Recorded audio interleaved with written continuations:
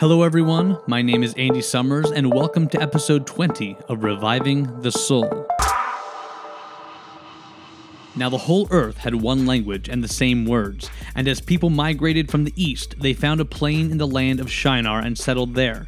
And they said to one another, "Come, let us make bricks and burn them thoroughly." And they had brick for stone and bitumen for mortar. Then they said, "Come, let us build ourselves a city and a tower with its top in the heavens, and let us make a name for ourselves, lest we be dispersed over the face of the whole earth."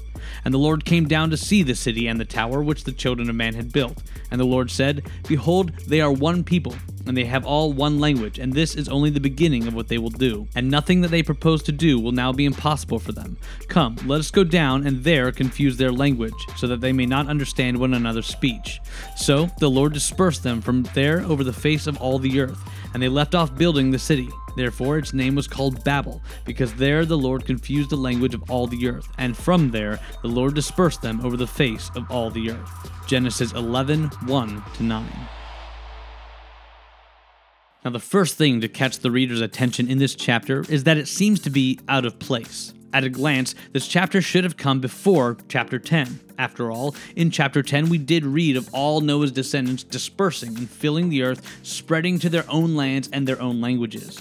Now, this seems to contradict what we just read. According to this text, they are settling in one place all together and they share all one language. But Moses is writing thematically, not chronologically, and he does so in order to give some context to the following chapter. For example, we learned in the last chapter, chapter 10, that Nimrod is the founder of Babel, and so it is perfectly reasonable to believe that he was the man leading Noah's descendants in the common goal of defying God's command and making a name for themselves, which is fitting since his name in Akkadian means "we shall rebel." We also read of a man named Peleg, one of Eber's two sons. His name means division, which indicates that he was born at the time of the dispersion. Now, I would like to draw your attention to verses 4-7. In verse 4, we see the people embracing rebellion and pride, going up to their sin to make a name for themselves. And in verses 5-7, we read of God's coming down in judgment to confuse their language. The story of Babel is one that too often parallels our own lives. We read in God's word what he commands, and yet we think we know better and we can do it a different way. This applies to how we do church, how we involve ourselves in society, how we treat our families and those around us. God commands that the preaching of his word and the gospel of our Lord Jesus be central to the ministry of the church, and yet many evangelical churches today give anecdotes and therapy sessions on how we can do better. The Bible commands that we pray for those in authority over us, including our government, and yet we are too busy towing the party line. The Bible tells Christians to stand up for the innocent, the orphans, and the widows, and yet it is difficult to get churches involved in the movement to protect the innocent babies who are being murdered every day. The Bible tells us that the gospel is the power of God unto salvation. But instead of sharing that gospel with the parents who are killing their babies, Christians are focused on incremental legislation. The Bible instructs fathers to take responsibility for the education of their children, specifically in the things of God. And how many of us actually ask our children what they learn in school and make sure that they are applying a biblical worldview? How many of us actually open God's word in the midst of our homes and attempt to explain it to our children? The story of Babel is our story. The Lord God has given us commands, and because we assume that it is impractical or unrealistic to do it his way, we make ways of our own. We displace God and seize autonomy, just like Eve did when she chose the fruit instead of God's word, his law. Why do we do this? We are often motivated by fear, as was the case for the people of Babel. They said, "Let us make a name for ourselves." Why? Lest they be dispersed over the face of the whole earth. Instead of trusting God's word, they chose the pragmatic approach and stayed together. Furthermore, they were going to make their names great. I find this rather humorous considering there was no one else for them to show off to. They were the sole survivors of the flood. The only person they could boast to was God himself. And the great symbol of their rebellion would be their tower that reached to the heavens. Moses then writes in satirical fashion that the Lord came down to see their so-called great tower.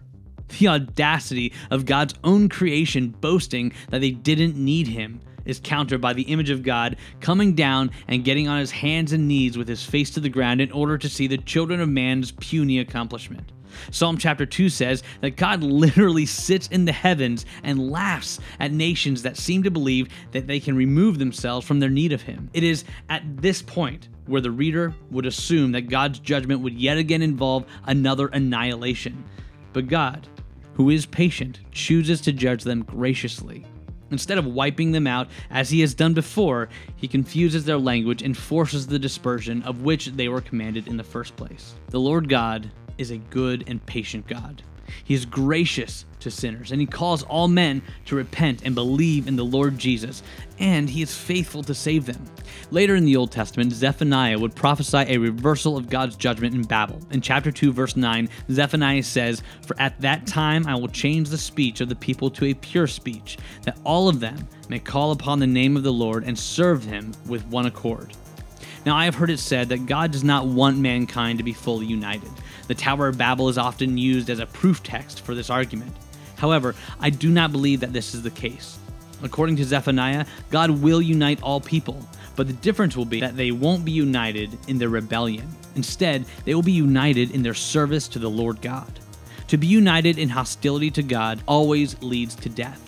But a people united in the worship of King Jesus will produce life. And this is proven when Zephaniah's prophecy of a united people is partially fulfilled at Pentecost. Recorded in the book of Acts, when God gave people from every nationality the ability to understand one another.